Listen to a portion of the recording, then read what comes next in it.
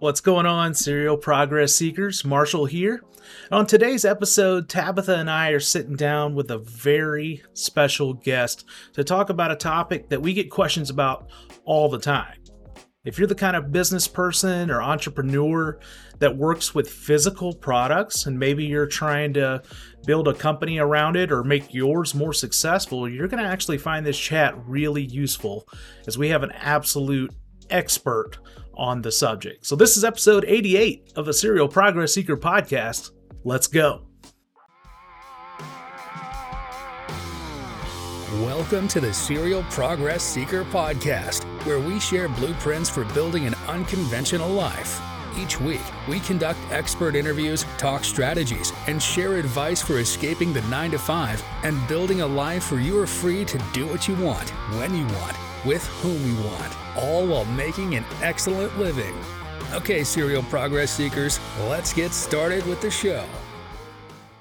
All right, Tab, I'm excited to get started today because this is going to be a real fun conversation. But as we kind of set this thing up, there's something specific I started thinking about because we're going to be talking about products today, right? And some very specific, some very niche products. So I'm excited to kind of dig something into that. But that started making me think about the products that I have sitting around me at all times, right? So I started looking around my desk. I'm like, what are some things that I kind of depend on from a day to day that I couldn't kind of get by without? So do you have kind of some of the same things when you start thinking about working from home and your setting around you that's going on all the time? Are there any products that you kind of lean on every single day? Oh, there it is. There's one. Yeah, one of them. Mike can't live without it. So, that's a good one. No, I'm totally old school, so I can't live without like my notebook, my notepad. I take notes, and y'all can make fun of me all you want, but I am old school. I take notes, and I always have a notepad and a pen around me at all times. So that's any me particular product-wise. kind of, do you lean to any kind of notebook or any like a style, or do you just like blank pages and you just go? Well, it's got to have lined. It's got to be ruled, but I found one the other day that has like the dates or like the month of the year and the dates next to it. So I can like circle what date. That is kind of cool. I like that. Okay. Well, I know we've got members of our team that are very into like the whole digital planner type thing. So I didn't know if that was kind of the vibe you kind of subscribe to. Do you use a planner as well? Nope. No. Yeah, me either. I lean on my calendar is what I lean on in my personal and professional life. Like everything lives and breathes on my calendar. So I totally get, what mine is? I was thinking about this. I was excited to kind of show you. This is it right here. Okay. I'm sure you've probably seen one of these. This is my little beautiful Bose speaker. And it's because when I'm sitting here working, we're obviously we're working from home, but I like to kind of multitask. And I didn't realize this about myself for a long, long time, but I like to listen to music and I really like to listen to podcasts. We all kind of consume different podcasts and stuff, and kind of gives us some different ideas of ways we can make ours better and stuff. But so I live and breathe by this speaker. It's nice to have it. It's connected by Bluetooth, so I can always play my music and listen to my music that is literally stuck in the 90s at all times. A lot of my close friends make fun of me for that, and that's okay. That's okay. That's where it should be. I'm all right with it. See, exactly. Yeah. But so I love this conversation that we're going to talk about today. And that's where I wanted to start with talking about products and things that we rely on, because we're going to talk to somebody who relies on some products that are very unfamiliar to me. And I know you're a little more familiar with them. So why don't you introduce who we're talking to today and what we're talking about? Yeah, so today is a really special day for me. If anybody has been listening to Serial Progress Seeker for any amount of time, you know that before I came to work here, I worked for a company called Relentless out of Phoenix, Arizona. And that's who we're going to be talking to today, is the founder of Relentless and Defy Products, who just so happens to also be my brother, Drew Janes. Drew is definitely a serial progress seeker. His life motto is he never stands still, and he lives that each and every day. Look at him like squinting over there. There's been questions in past podcast if we could aspire to be any person, who would it be? And I would definitely say that Drew's probably number one on that list for me. He's an incredible human being. He's a great brother. He's nice. Started and grown 2 companies now, and I would love to dig his brain into some of those and talk about those. So Drew, welcome to the podcast. That's incredible. Thank you guys. Yeah, that's good to hang with you guys. I got to ask you, older brother or younger brother? Gosh. Younger. Okay. All right. Brother. So you got the big sister my vibes. little brother. I got to know what we're dealing with as we're going here. Okay. All right. Got it. Nice. Although you wouldn't know it with the way we act sometimes. So I just wanted to start today's conversation. Like, let's go back and talk about Relentless for just a minute, because that's kind of where my professional journey started. Our last podcast we recorded, we talked about, when you took a big risk, and it was to go work for a small company that grew, and that was Relentless for me. Talk a little bit about how Relentless started and some of the bigger projects that we worked on when you had Relentless. So it's fun to always go back, I think, and reminisce from the early times. I mean, it's literally going back like 16 years. Wow. In some ways, it's actually hard to go back to relive some of that. Yeah. But I think it's anytime you look back at your roots, it's always fun to kind of dust it off and revisit that and see what it is. But in the beginning, it was very humble roots. I mean, we grew up in a small town. Tabitha and I actually worked together in our family business, which obviously has its plus and minuses. And I think as you work with family, you learn those boundaries, and you also learn a lot. And so I think when we started Relentless, it was really driven from a passion from just telling stories and just communicating those stories. I grew up loving wakeboarding as a young kid. And that was kind of like I lived it, I breathed it, I loved everything about it. And we were always around creatives and people that are doing amazing things. And we met editors and video producers. And back then, video was like a niche of a niche. Like, it wasn't something that everybody does now. And back then it was like, oh, you do video? Is that a video camera? Whoa. Digital was just coming in. So anyway, there was a lot of breakthrough things back in the, very early 2000s. And so, when we started, it was really telling stories. And then you realize telling stories is great, but now we need to make money and we need clients, and we need residual income, we need revenue, and you want to grow. And so it went from this cool creative telling stories to how do we actually generate revenue with this? And so I'm skipping over a lot of details, but there was a day, and Tabitha probably remembers this, that we were in the office and we said, okay, guys. Very distinctly. We had our way. Yeah. If we had our way, if we had our wish, who are the clients that we want to go after? Who do we want to knock on the door and say, you can't live without us. We need to help you tell your story. And we put a couple up on the wall, put some logos up, and it was literally okay, well, let's go. Started making phone calls, and it was I don't know. It's been a while now. 48 hours later, we get an email back, and it's hey, we got your email. This is great. We'd love for you guys to do some marketing with us. And at the time, we grew up in Missouri, very agriculture related, ag technology. So Case IH was one of those clients. So you got green tractors and you have red tractors. So the red tractors was somebody that we had reached out to, and they took us up on our crazy offer, and off we went. And what's funny is we've been doing it for almost 16 years, still to this day. Wow. As a matter of fact, I have I started the combines back there. I saw it earlier. Yeah. It's funny, but but that's just one example of how did it start? Okay, you want to tell student stories, but then you're oh, I got to pay the bills, and you also set some dreams and some crazy things you want to do, and go after it and see what happens. Win big, lose big. Because that was a dreaming meeting. That was what it was casting vision and making dreams and making those dreams a reality. It really was. So. Yeah, it really was.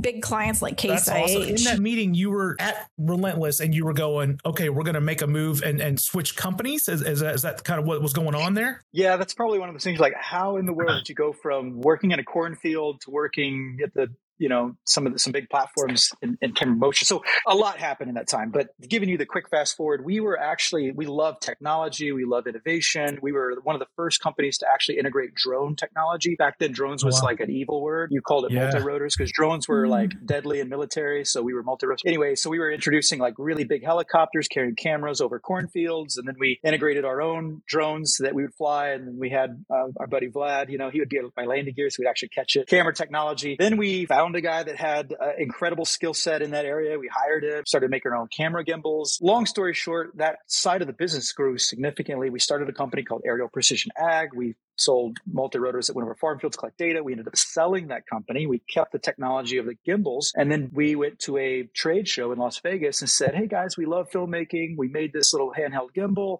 And Defy launched one of the first handheld gimbals in the world. Just after FreeFly announced theirs. It was days after FreeFly Systems had announced theirs. And I think we are credited to one of the first companies in the world to actually engineer, sell, and ship a gimbal. As a matter of fact, it's like a relic now, but that transition was not common. It literally cornfield innovation, sell it, And now we're like, what do we do? As a matter of fact, we were on a shoot with Case IH. I opened my inbox because we went to the show and said, hey, we got this thing. If you're interested, just call me, email me. I gave my personal information. A blogger took it. I'm sitting in the cornfield. Emails come in and I'm like, somebody hacked my emails. I open my inbox and there's like 300 emails. People were like, here's my credit card information. I'm like, whoa, this isn't even a thing. So the business was forced in that way. And we were like, wow, this little idea we had actually took off. So Defy started from, again, dreaming, chaos, go out there, try it. And it apparently worked. And now what do you do?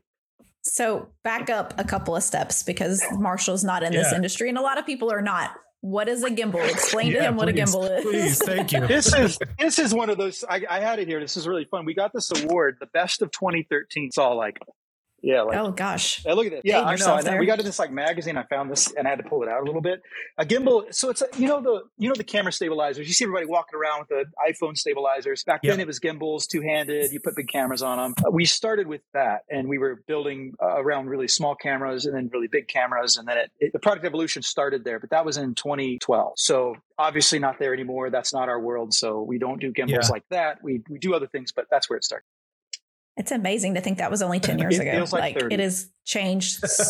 I know it's changed so much though in that amount of time. So what made you and D, obviously D was a big part of this, bringing him on board, but what made you guys create a gimbal in the first place? I mean, was it a need for Case IH for doing those shoots? I mean, was there a need there or did you just see an innovation that, I can probably apply this to that and make it work as well? It's problem solving. And I think that any industry could probably say this, like, what are we doing and how do we make it better? Well, putting a camera on any type of flying system is going to look like garbage. Walking around with a camera in your hand back then did look like garbage. And so stabilizing a camera was something that was revolutionary. And usually it required a steady cam, which is very expensive and it's very time consuming to learn. So brushless technology was becoming available, which are the way the motors kind of interact and work. And so we built that for the drones that were, for agriculture, but we also made a handheld rig out of it because we're like, if we could walk around, then we've got both applications. And we weren't the first to do it. I think we were one of the first to actually package it, sell it, and ship it, support that globally. But that's kind of where it started, was solving that problem and making it look buttery smooth, regardless of what you put it on. Tab, I definitely want to ask about, because the process is really interesting to me. Tell me about like your investment. And I'm not talking about I'm not talking basically money, but what kind of time and energy were you guys putting in at that point to get this thing kind of, to the point where you wanted to, push it to the mass market? And then, what did that take? That's a good question. Everything. I bet. Everything. Yeah. It's funny because we reminisce about, I think any entrepreneur that's wanting to start something, it's like that first season of any entrepreneur's journey is full of those endeavors. So let me put it this way. When we first launched, this will help give you context. We sold over $1 million worth of product. We didn't have a product. Wow. We didn't have the process to make a product. Sounds great from the outside world. Yeah. It was terrible. To have somebody give you, we were buying CNC machines. We were hiring people. I don't think I slept for the first year. We were putting it together and we were building the technology. I mean, we were actually building the plane as we flew it, so to speak. So what was the investment? Really, it was everything. And it sounds like, wow, you guys are really successful. It's like, no, you really just had to work really hard to not die every day. And I think it was money. Obviously, you're basically borrowing time to build a product. But I think it's also like, I learned so much about people, managing processes, managing people, managing the ambition, like losing that ambition of why you started in the first place has never left this company. And there are moments when it tried to leave. And that's usually when you start to lose why you did it in the first place, which is also so important to me. And I did so many things wrong back then. And I love it because when looking back, it's like, those are the scars you get and you'll never get them again. But once you got them, you can move on. And so what did you invest? Literally everything. It was a major sacrifice. It was a lot. And the company's not what it is then. Obviously we're not even doing gimbals anymore. I mean, we're into stabilized heads. We build cable cam systems for major sports and feature films and big camera gimbals. But that sacrifice is still there today. It's just very different. And I think you try to learn from those scars and not repeat them. But to other entrepreneurs that are like, oh man, it must be great. Like to have a product and sell it and you get money. The grass is always greener, or it's greener where you water it. Right. So Always. So I know this about you. You never was in manufacturing before, never built anything. It was always creative stuff. So how in the world did you go through the process and learn how to find somebody to manufacture it, find ways to get your product out there into the market and going to NAB and talking about, like, how did you just go from this idea and you've got it in your hand and you're at NAB and 300 people are emailing you over one weekend. Like, how did you go from this idea to actually learning how to manufacture an actual physical product that you could hand somebody? Fail fast, fail a lot. That's how. There's no roses around the story. I mean, it was a success story, I think, when you look at it in that sense. But I think, how did we do it? You just try it. I'm a big believer of, you've got 10 of these. Hopefully, most of us have 10 of these, and what you do with them actually matters. Like actually being able to run after an idea and not, so we can sit, we can talk, we can plan, we can talk about process. But at the end of the day, it's what are we doing? And I think during those moments, our value was at our speed. I think we were able to say, okay, well, next step, we got to start machining this. And, there's a lot I regret. We built an entire machine shop. We ran 24 hours a day, 7 days a week. At one time, we had 24 people working full time, building systems, and we were shipping to over 50 countries. We were selling hundreds of products, and we were machining that. How did you learn it? You just go. You learn it and you make the mistakes and you don't make them again. You don't make them twice. And, I wish there was a better answer. But did you have to make connections with people? Yeah. Did you have to make connections with people that knew that stuff? So like, how did you even, what was the first step on finding the right path? So, you think the first step is like, oh, let's go hire somebody in that field. No. We definitely didn't do that. We would say, let's go find passionate people that are crazy enough to stay up all night and learn this. We actually, Tang, still to this day, I keep in touch with this guy. Tang is one of those guys on our team that just, he's so young. He's a kid, shorts, flip flops, t-shirt, man, what you need? I got you. He's a kid from Vietnamese that grew up here, just one of the smartest guys I've ever met. He read the manual on a CNC machine, took one class, aced it, and ran our 3 CNC shops for 24 hours a day and managed a crew. Never stepped foot in a shop prior to that. It's insane. Wow. Dante, like in the very, very early days, was building our prototypes, and we would just go hard after learning it. And we'd fail, we'd build another one. I've got videos of, forever long about like us in the shop at 3 o'clock in the morning and making a major success. We'd take it to somewhere, we'd show it off. They loved it. We'd get funding. We'd go do another one. And it was just literally like bootstrapping an idea and hustling.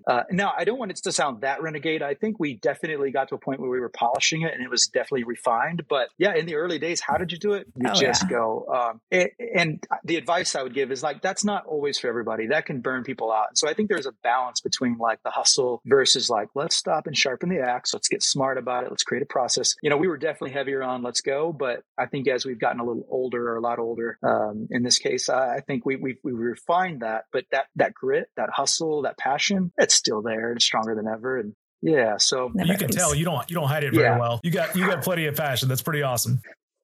So talk about now how Defy has kind of made a switch. We don't do the gimbals anymore. And what is it that Defy is doing now? What's the big focus? Well, you got to button up a little bit. I think we went from the hustle of building some of the, crazy systems that no one's ever seen before to like now engineering complete holistic end-to-end broadcast solutions. It's a fancy way to say we show up, we build some incredible camera movement systems for live television, broadcast, and feature film. We make probably 10 different industry exclusive products for live television, professional sports, feature film, and cinema work.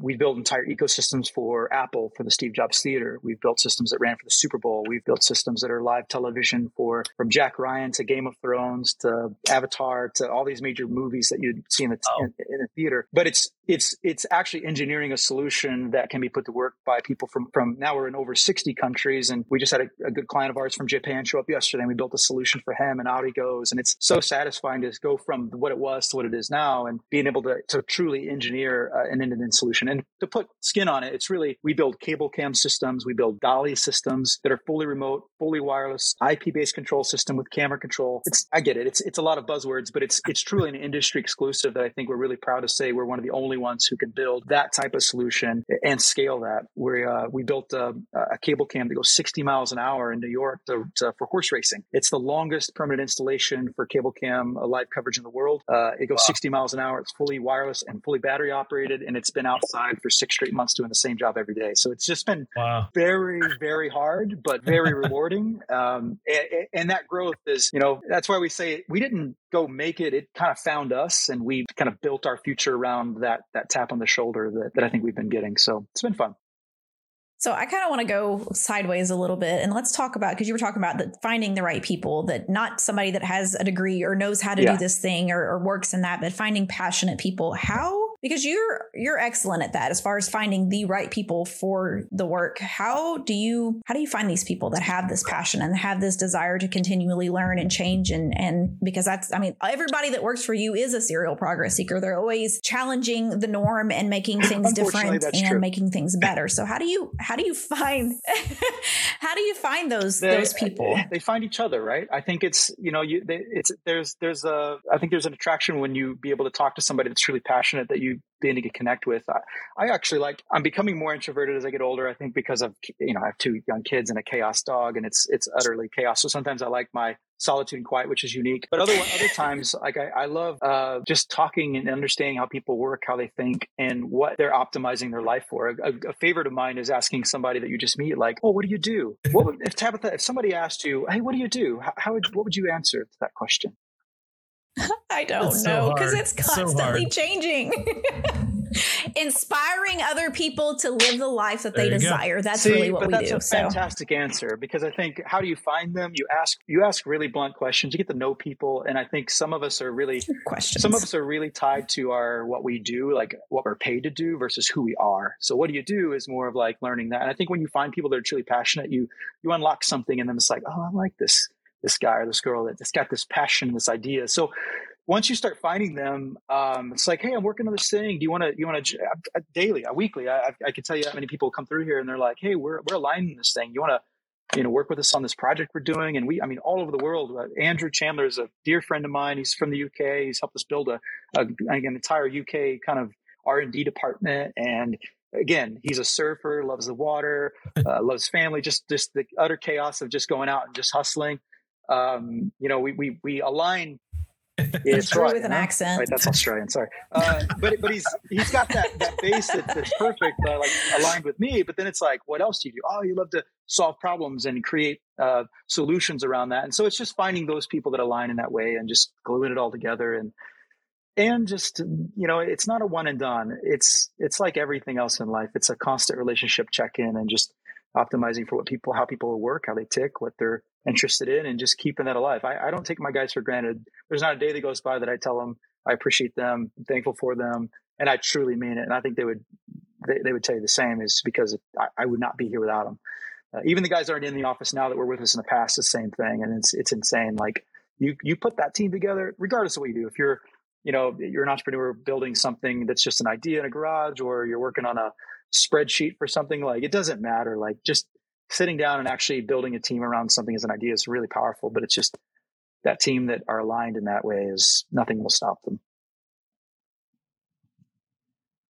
That's very true, because I still feel that to this day. I have a hard time saying Relentless or Defy is. I always say we are, and I'm like, wait, you're not part of that anymore. You're not we anymore. You're always part of it. It never leaves you. It's in your blood. That team sticks together. Really does. Yeah, it really does. No, it doesn't. So Drew, I'm interested to know if I'm I don't know, you've already mentioned several different, movies that you've worked on and sports organizations. How are these people finding you? So when they're looking for you and out there for you, because obviously you've built this very successful company with a outstanding reputation because you keep getting these amazing projects, but how are they going about finding you? I think it's because the product is so unique. I think it's what we build as the full ecosystem is so unique that if they're looking for it, hopefully we end up in that top search of products that does what it's designed to do. But I also think, like, we've really put ourselves out there to make those introductions and connect with high level people. So Major League Baseball, you've seen our systems running for like the Seattle Mariners games all last year, and you've probably even seen it run in the playoffs.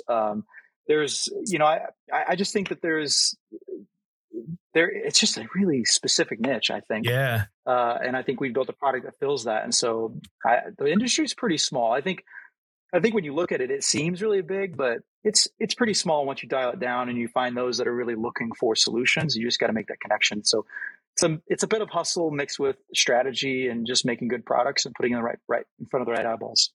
Yeah. That's interesting. And I think, and I've heard Tabitha talk about it before too, but like even back to the early days, you kind of developed this whole world based off of a need that you had, right? Like that's kind of where everything's coming from, where someone comes across a need that they have on a project they're working on and they come to you and say, man, you got to make this work. So, every single, I imagine, I'm just guessing, obviously this is from the outside looking in big time, but I'm guessing like every single project's probably completely different. But what are some of the kind of idiosyncrasies that travel from project to project? Like what kind of correlations do you see from the different ones that are coming in? That's a good question. One of the themes is you never have enough time, you never have enough money, and you never have resources to execute it. Yeah. That is the success. That's the secret sauce of success, actually. Going back to reiterate, we talked about my love for wakeboarding is where a lot of this started. But we lived in a farming community in Missouri, 3 hours from a lake to ride. And we didn't even own a boat. But the lack of created the resources to go do it. And I think I used to be able to talk to schools and kids were like, oh, but we don't have film schools. We don't have technology. Perfect. Because you don't have that resource, like you have to find a solution. You have to find another way to get there. And I think some of those idiosyncrasies between our industry is that, you don't have the resources. You don't have the time or the money to execute it. What do you have? Like, what can we put together to make it work? And I think it's like, that is the secret sauce, I think, and the grit to make it happen. I mean, daily in this office, we jokingly talk about it of like, all right, guys, here's an idea. We got this opportunity. We don't have this, we don't have that, but we have this one small thing. We're like, Drew, so you're telling us we're going to do this idea with 10% of what we need? Yes. High chance of failure, but it'll be worth it in the end. And, the phrase is don't drew me like that. But it's bad, but it's been a lot of fun, I think, to be able to try it. But yeah, that never really goes away. And I think that's true for a lot of industries, but yeah, that's daily, I'd say. I'm daring to ask him how he was wakeboarding when there was no legs. The ingredients were duct tape, a skateboard without wheels, and a trampoline with a ski rope tied to a tree. That's not dangerous at all. That ski rope You're good. You're safe. You're good. Yeah, some of those parts are still in that tree. Actually, buried in that tree. So yeah. I think so. I think the tree grew around that stuff. I don't know if you heard too. I just heard a product right there when he was just talking too. We're going to start having T-shirts that say "Don't drew me like that." Right? Like that sounds amazing. That sounds amazing. Yeah. Swag. That's and good get stuff. one to everybody over there to Defy. They'd buy one. So. Yeah, that's really good. I got to ask one more. I'm so inquisitive. Sorry, Drew. You got to bear with me, buddy. We got you in here. You're on the hook now. So I'm interested about the transition between company A to company B. Obviously, there was probably a middle time where you're dealing with both. I'd love to know what was the how do you sever the tie from one and really kick into gear with the other one? And what was that little process like? I still don't have an answer for that. And it's been many, many years, but I think it's because they're in the same industry, if you will. They're both film, video, one's post-production and production, we do some animation, but one is actually manufacturing and engineering, which is a completely separate side of your brain. Yeah. So I've had to learn to be left brain, right brain, and then switch and then go, so it's a challenge for sure. But I think, aside from that, I think it's physically running two completely separate businesses is finding the right people that can help with that switch. I haven't done it well all the time. I think there's moments when I can do it well. I think when I jump into Relentless and I'm working with our clients there, I'm in. I'm 100% in and I love it. And I'm just like, oh, this is so refreshing. And I go, and then I'm like, oh yeah, Defy. Like, and you have to flip the switch and run back. And then that one. So there's a little bit of that happens. And I think that's natural for anybody that can juggle multiple things. But I think it gets better over time if you find the right people. How do you switch? I think that's probably one of my weaker points is that I'm all in. I never stand still is the fact that I'm like all in, it's do or die, I go. Yeah. Okay, stop. all in, go, and maybe that's not good advice at all, obviously, but it's worked for me in a way because I think that I've got a good team that kind of picks up the pieces. I am kind of like a tornado to come in and be able to create a little bit of chaos, but new growth happens from it. I'm trying to put a positive spin to it, but it really is a good team to be able to make that switch and transition. We're still doing it though. We're still working on it, but it's a lot. Yeah. Well, so what are you guys doing right now? What's top of mind literally right now? And what's next for you? What's kind of on the docket? We have way too many products on dock. We're actually launching a brand new product next week. We've been really excited about it. It's one of our first affordable prosumer products that, well, I guess I can tell you because by the time, we should, but it's a lightweight. Sorry, this episode's going live after you're live, so go ahead. It's one of the first of its kind. It's a fully wireless, battery operated, full IP based control system for a wireless dolly for cameras. So you can install a 40-foot track in a room. You put the dolly on, you put your stabilized head on, you go operate forever away, and you have full control over the camera, the lens, the dolly, the automation of it, and it's a lot of buzzwords again, but it's a first of its kind, but it's actually affordable. These systems are triple digits, and we're making this system a fraction of that price, which I think is unique. And we also are launching multiple different cable cam systems for multiple different sports and entertainment shows. We're engineering for studios. We're working on a few feature films. It's a lot going on, but we're juggling it, loving every day. And, I wish I could tell you specifics, but I don't know. The guys might throw their shoe at me. Yeah, that's true. How do we keep up with what you got going on? What's the best way to do it? We try to do our best with social media. Our Instagram is really where we live with just updates. I think we have a lot of fun little updates that we put on, just around the shop or our product launches, our clients. That's a great way to see it. So we're at Defy Products on Instagram. You can check us out there. It's a fun way to give us a shout out. Very cool. Say hey. So last question, what has been your most favorite project that you've ever worked on? Maybe give me an option with, what do you mean by favorite? I don't know. The one that was the most fulfilling that you just enjoyed the most. It's a fun one to answer because I think there's some that had stretched me the most that, I'll give you an answer of one that was the most interesting. Fulfilled. I don't know. The ones that fulfill you the most are the boring ones because you go do them and you go home. That's the most fulfilling because you're like, oh, check, moving on. But it's not the ones you want to talk about. So the memorable, enjoyable, we did this job in Hawaii that they built this camera system that cost over $1 million. It weighed over 250 pounds and it had 10 cameras in it. It was massive. I said, hey, we got this cable cam shot. We built this custom cable cam for, and we want you to fly it over the ocean. I'm like, great. Like, hold my beer, watch this. Let's go. So I fly to Maui. I meet up with the guys and I'm like, this guy shows up in a pickup truck, a step ladder, and a come along. And I'm like, wait a second. We're flying $1 million camera from a tree to a rock over the ocean with this? That ain't gonna work. But instead of the come along, I said, hey, we'll tie it to the tree. We'll put it through redirect, go to the front of your truck, put it in reverse. We rednecked that thing so bad, got that line as tight as we could, put the cable cam on. And I was like, it was the sketchiest setup. But pray. Yeah, you squeeze your butt cheeks when you're operating that one. It was like, oh man, it was. But it was also very fulfilling because it's never been done before. It was literally 4 times the amount of weight that we're rated for. We built a battery solution for it. I have pictures that are just hilarious. But should we have done it? Probably not. But now I can say, oh, we've done it, and we got to get to this location from a helicopter. So the guy literally get in the helicopter with all my junk, throw it in the back, puts me in the middle seat. He's flying helicopter. He's like, check out the waterfalls. You want to fly? Here, take the stick, hold this, check it out. I'm flying a helicopter, hanging out in the middle seat through Maui, looking out. He drops me off on this island, and he's like, I'll be back in 3 hours, go rig, and we'll come back and bring lunch. And I'm like, okay. I was yelling Wilson after the first hour, and I'm joking. No, it was just definitely not the most fulfilling, but the most memorable. That one was interesting. To this day, it's still the one that gives me the most PTSD or memorable. Yeah. I bet. Jeez, I bet you got a million stories like that too. I bet there's a ton of them. Yeah, there's some crazy ones.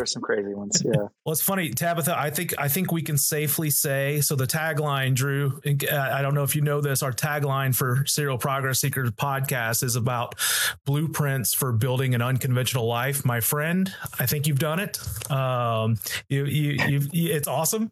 It sounds like the passion that you have is really, really cool. And you've touched on a couple pieces of advice here, but I'd love to get your thoughts on some advice for anyone that's listening, especially may have an idea for a product or a service. Right. Like you obviously had a fantastic idea, and you keep developing those as you go. So anyone out there that's listening that's got an idea that they just can't quite figure out how to bring to fruition and get off the ground, what would you say to help kind of inspire action for that kind of person? Well, I get a lot of people asking advice, and I was like, some of my advice I'd recommend maybe not take or get a second opinion on, because it's definitely not conventional, which is probably the problem. But but honestly, and I mentioned this in one of my stories, but it's like with everything, when you got an idea, it's grit, it's action, determination. The first name of our business was called what? Relentless.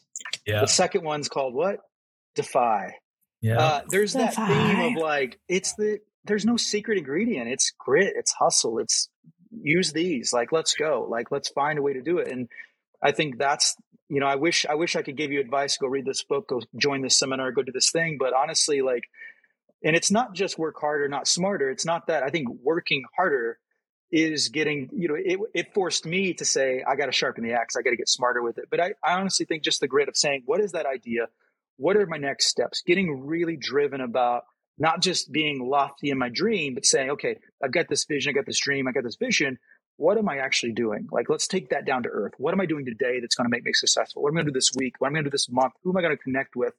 So it's not just hustle grit. It's like grit mixed with process. And that is just constantly going, and you will find your way. I mean, water always finds its way around. And I think that people that are driven by that, they'll find it. And it's okay. It's okay to fail. It's okay that, you got somewhere and you just got your rear end handed to you. Awesome. Do it again. Go again. Keep going. Any successful person will give you multiple stories of that happening. And that's part of it. I would applaud that person because you just got to keep going. And that's just part of the process. Yeah.